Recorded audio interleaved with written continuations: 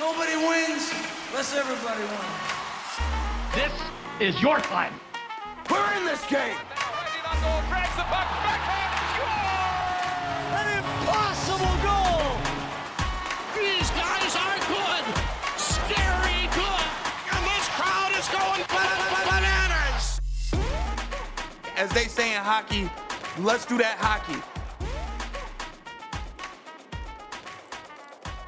Hello, and welcome back to Line Change, the NHL betting podcast from Action Network. My name is Michael Leboff. I am the hockey editor here at Action, and joining me, as always, is my friend and professional bettor. You know him as So Many Sports, and this episode we will kick off, as we usually do, with a couple of underdogs. I'm going to let you go first. You have a pick on a team that we've been betting against, and now you're buying low, I guess. So you want to tell the fine folks who your favorite underdog for Thursday, January 13th is? Well, we're going to Detroit here, and the Wings are first came back off a disappointing Western trip. They do play better at home, which is not surprising for a young team. The Jets haven't played since the 7-1 embarrassment against Colorado, and COVID has made them thin on the back end right now. It's also concerning with an offense that tends to have trouble generating 5-on-5. It's going to be without Nick Ehlers tomorrow as well. So I will be on the Wings. Hopefully we get Nedeljkovic in net. Even if we get Greiss, I think that the number is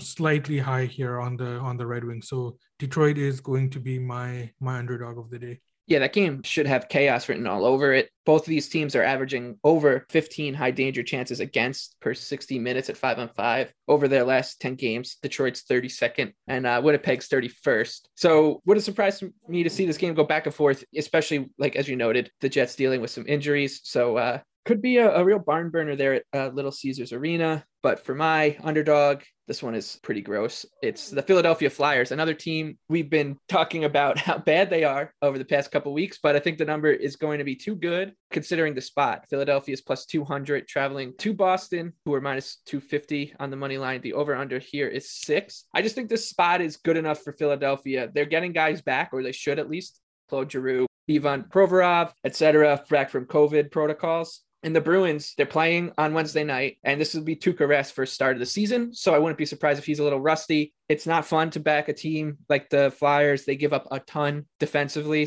and the Bruins are just a machine in terms of driving play right now. They lead the NHL in expected goals rate at 5-on-5, but like I said, I think it's just a good enough spot to sell high on Boston on Thursday night. Oh, and I should note that Boston is currently playing right now as we're recording, but do you have anything on Bruins Flyers? Man, that's an ugly dog. Even though the Bruins are going to be on the back-to-back and the Flyers should be getting some guys back, how you mentioned, off the COVID list, I just have no interest in this Flyers team right now. Rask making his first start, he might be rusty, but I can't get there. I have no interest in this game.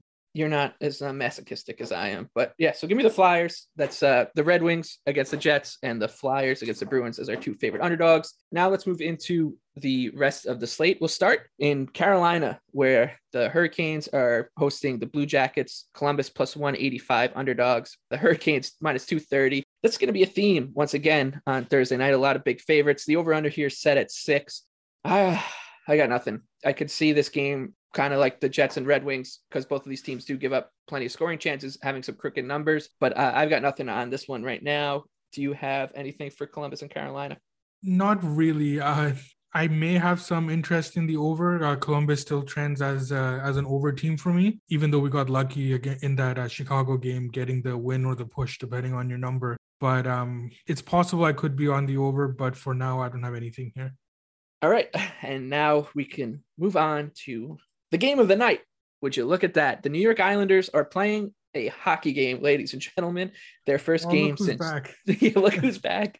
Can you believe it? I really was wondering if the NHL was just going to forget about them and be like, yeah, we'll catch up to you guys next season. First game for the Islanders, despite having no COVID issues. This was because they had their Western Canadian road trip canceled, which we talked about a little bit in the last episode. The Islanders haven't played since January 1st. They played 2 games since December 20th, I believe. But like I said, they're as healthy as they've been in a long, long time, taking out a Devils team who are plus 165 on the road, who are the opposite of that right now. They'll be playing John Gillies in goal because Mackenzie Blackwood and Akira Schmid are both in COVID protocol. Jonathan Bernier is out for the season. Dougie Hamilton's out. We could also be seeing the Devils skate without some other players. Let's see. Pavel Zacha, Jesper Bratt, Andreas Janssen, Nathan Bastion. These guys are all in protocol right now. Who knows if they come out tomorrow? But the point is, this Devils team is going to be skating very shorthanded with their number 4 goalie, I think you might say. So it's really tough to get behind New Jersey at this number. I wouldn't blame anyone for squaring out and laying like a goal and a half, or, if you want to do something crazy with the Islanders, go right ahead, because it really does feel like it'll be one-way traffic, despite the fact that the Islanders could be pretty rusty. Do you have anything on the showdown at UBS Arena? I don't have anything here right now. We did speak about the uncharacteristically leaking defense that the Islanders have, and of course we know about the Devils and how they play defensively. So this is another game where, depending on the number, I could have some interest in the over, but I would like to see some more clarification on both rosters. So for now, I'll pass. And now we'll move to Nashville, where the Predators minus 290 hosting the Buffalo Sabres plus 230. Said a lot of big favorites on the slate on Thursday night. The over-under is set at 6. I actually have some betting interest in the Sabres here. It will depend on what their lineup looks like. Alex Tuch, Kyle Oposo, Tage Thompson are all in protocol. I think Thompson will remain in protocol. Everyone else, I believe, could clear. Peyton Krebs, there's a bunch of Sabres to keep an eye on. But this is just feels like a classic sell high spot on Nashville. They're coming off a win against the Avalanche. We've been talking about them. They've been making us some money on the show. They're a really good team. They've been solid. Their defense is great, and their goaltending is spectacular, but I don't trust them to really get margin, no matter who the opponent is, with the talent on their offense. So I don't hate Buffalo here. They're not a great defense. They're middle of the pack in terms of expected goals against. So I don't think it's out of the question that the Sabres at least make a game out of this. And at plus 230, that's really all you're asking of an underdog here. So I'll probably be on Buffalo tomorrow, and I'll hate myself for it, but that's where I'm going. Anything for you? Tuch and Oposo should be back. My concern here with the Sabres is goaltending again. We're back to where we were a few weeks ago. Aaron Dell is going to be starting in net, and it's really, really tough to back him. I do agree with you. Nashville, they look a little inflated here.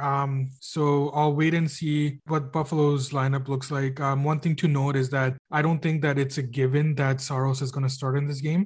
This could be a situation where they give him the night off, just considering how much he's played. So that would be something to keep in mind. If it is Riddick and net, I can definitely make a case here for Buffalo as well as the over. Oh man, that will be fun. Another big favorite, St. Louis Blues minus 230 at home, hosting the hopeless Seattle Kraken, who are plus 185. The over-under here is set at 6. The Kraken, I should say, they did give the Avalanche a game in their last time out, so good for them, but this team just can't score. They can't get a save. Really tough to back them against a Blues team that I think we'll be talking about this team a lot as the season goes on, because I think we're talking about a legitimate Stanley Cup contender. So if you want to talk about that, I got nothing on the game. If you want to talk about the game and where you see the Blues right now, because I think this team is quite good. Yeah, so I've kind of changed my tune on the Blues as the season has gone on. Coming into this year, I was low on them, and it did end up costing me some money there. But as the season has gone on, I do see this team as a legitimate cup contender. The only concerns I have here is Binnington he's not as consistent, and I don't know if or when that changes. That would be a concern I have on the Blues. They do run 3 lines that you can make a case that they will be a top line for a lot of teams in this league. So the Blues, in general, I'm getting higher on the Blues. I'm not completely there because of their goaltending. In this game in particular, I want to wait for Tarasenko's status. I think he is going to be in tomorrow. And of course, Seattle is playing Wednesday night. So we'll have to wait and see what, if anything, comes out of that game. But I will pass for now. And in general, I will say that the Blues have started winning me over. One of us on the show placed a preseason bet on the Blues at 50-1 to win the Stanley Cup. I won't say which one of us it was, but it was one of us. The Ottawa Senators, they're plus 185, traveling to Calgary, minus 230. The over-under here is 6. Like the Islanders, the Senators haven't played since New Year's Day and have played far fewer games than most teams in the NHL. I mean, there are some teams who've played 11 more games than the Islanders. It's just absurd. That's incredible. Yeah, it really is unbelievable how the NHL has managed to cook themselves into this problem. But in terms of the game, the Senators, this is a pretty tough matchup for them. They don't try play well. The Flames do. The Flames are solid in all 3 phases of the game. They get good goaltending. The Senators do not. Once again, if I don't see much value on the money line here with Ottawa or Calgary, but if you do square out and want to play Calgary like on a puck line or something, I wouldn't judge you at all. Do you have anything for Calgary and Ottawa? For now, I don't. I want to see how these rosters shape up tomorrow. Interesting about Calgary, we know that they're a good defensive team, but headed during the road trip, I should say, we saw a lot of deficiencies there on defense. So that's something to look out for. However, I will say that when you're playing Florida and Tampa Bay, those kind of teams bring out the worst in your defense anyway. So I'm kind of approaching Calgary with some caution right now. I just want to give them a couple of games to get some practices in, and let's see how their defense responds. Markstrom also looked a little tired. He has been playing a lot, so I just want to give them a couple of games here. We'll stay out west, a 10:30 p.m. puck drop at the place it used to be called the Staples Center. I don't remember what it's called now, but the Pittsburgh Penguins, the Crypto Arena or whatever. The Penguins are minus 145 traveling to LA, who are plus 120. The over-under here is 5.5. It seems like every couple of weeks we're talking about a new Pacific Division long shot that's just becoming the flavor of the week. And right now it's the Los Angeles Kings, 6-3-1 in their last 10 with a 55.2% expected goals rate. They're in good form, but they haven't faced a particularly tough schedule. Although I will note they did have a really good win against the Rangers on Monday night, and they looked good in that game. But once again, we've talked about the Rangers being a little overrated. So the Kings have had some good scheduling fortune. However, not a team that I really want to take on or lay money against right now, especially when they're at home. So I'm going to pass on this one. I would say that the Penguins, I don't think that this number is going to close where it is right now in Pittsburgh at minus 145. I would imagine it's going to tick up. Do you have anything on Pittsburgh and LA? This is an interesting game, and there's something that I wanted to touch on in this game here. So in terms of the price, I think that it's priced correctly right now. But I also know that in the morning, the Penguins are going to get steamed because they do every game, as they should. They're besides the tough luck loss against Dallas, they're just rolling right now. But what I will say is that generally speaking, LA tomorrow would get to a point where my numbers would show an edge on the Kings. And this is where it's important to kind of have some sort of subjective element as well in basically in the way that you do business, right? So when I'm looking at this game, I see a big mismatch in the way that these two teams play. And I don't think that, even though the market steams the Penguins in the morning, I don't think that they get steamed enough. And we saw that with Malkin coming back just before he was announced in. The Penguins were at minus 150, and that was just before the limits went up. And it was a rush to market on the Penguins that morning. So I think that these kind of things we need to keep in mind as well. I don't think the Penguins get steamed enough. At some point, we will reach the point where the market does catch up to them. But right now, even though my numbers will show an edge on the Kings, I'll need a better quality opponent with a better matchup to a step in front of the Penguins train right now. Yeah, this Penguins team is an absolute truck, and it's really frustrating as taking my betting cap off and just looking at it as a fan, as an Islander fan. The Penguins and Bruins are the two teams they're trying to chase, and you just don't really see any signs of Pittsburgh slowing down, and that's been the case for about a month now, and it's starting to look like Boston's gearing into form. So we might have the Eastern Conference playoff position set by February 1st, which will be kind of depressing. But yeah, like you said, like at some point you might be able to make a case that your numbers show some value just from a purely objective standpoint on a dog like Los Angeles. But who in their right mind would want to get in front of Pittsburgh right now, especially with Malkin coming back and looking fantastic? All right, let's close out this portion of the show with the New York Rangers. They are traveling to San Jose. The Rangers are minus 125. The Sharks coming back plus 105. The over-under here set at 5.5. Should note that the Rangers played in Los Angeles, like I said, on Monday night. That game closed with the Kings as a slight favorite. I don't really know how much difference there is between the Kings and the Sharks. I think Los Angeles is a better team right now. They got better goaltending for sure, but I don't know if this is too much of an over adjustment. I still don't think there's too much value on the Sharks, but if this number does creep up more and more, I will be interested, because I do think that betting against the Rangers for the rest of the season, or for at least for a good chunk of it, will end up paying off. Do you have anything for New York and San Jose? We've spoken about the prospects for the Rangers moving forward this season. The Sharks are another team that are outperforming my expectations at the moment. With Reimer still out, I think the number is fair, but I might have some interest in the under. That's something that I'll keep an eye on in the morning, just because Hill is not a goalie that I want to rush to the under with. So for now, I don't have anything, but depending on the way that the morning goes, I might be on the under in this game.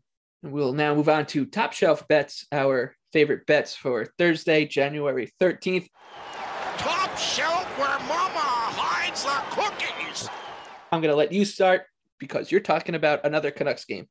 I do have a best bet in this game. So we talked about the tough situation that the Canucks were in heading into Florida after their long layoff. I won't get into that too much, even though I'm still pretty upset about that. They played better as the game progressed and they found their legs, even though the scoreboard doesn't necessarily reflect that.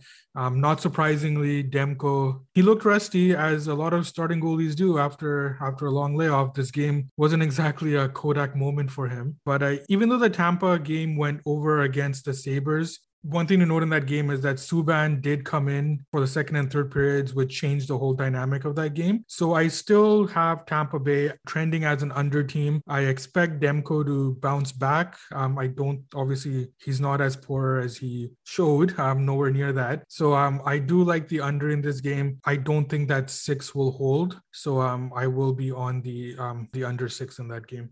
For me, going back to Chicago Blackhawks game, I had them as my favorite bet on Tuesday. They did cash as slight favorites. They closed against the Blue Jackets. I'm going against them this time. The Montreal Canadiens are plus 145 on the road against Chicago. I know Montreal is playing on a back-to-back, and I know Montreal isn't good.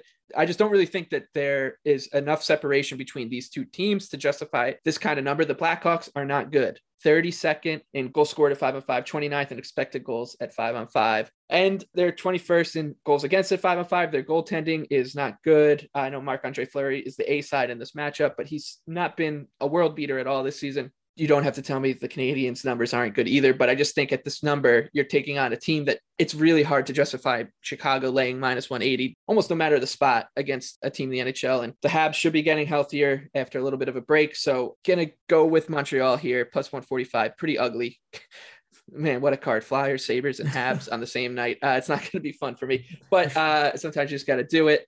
So yeah, give me the Canadiens plus 145, and hopefully they start to put things together. I will say too, like their offense the past 3 games has started to come to life a little bit too. So maybe test this Chicago defense a little bit. Do you have anything on Montreal and Chicago before we wrap up? I agree with you. I think that Chicago is it's a little inflated.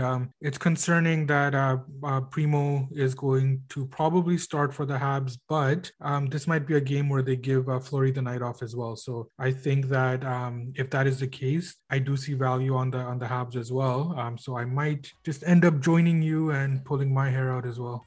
All right, so there you have it. Another episode of Line Change in the book. This one is going to be a pain special for Thursday night. So if you are riding with us, we wish you the best of luck because I don't really think it's going to be much fun. But for So Money Sports, I'm Michael Lebo. Best of luck with your bets on Thursday. Have a great weekend, and we will see you on Tuesday morning.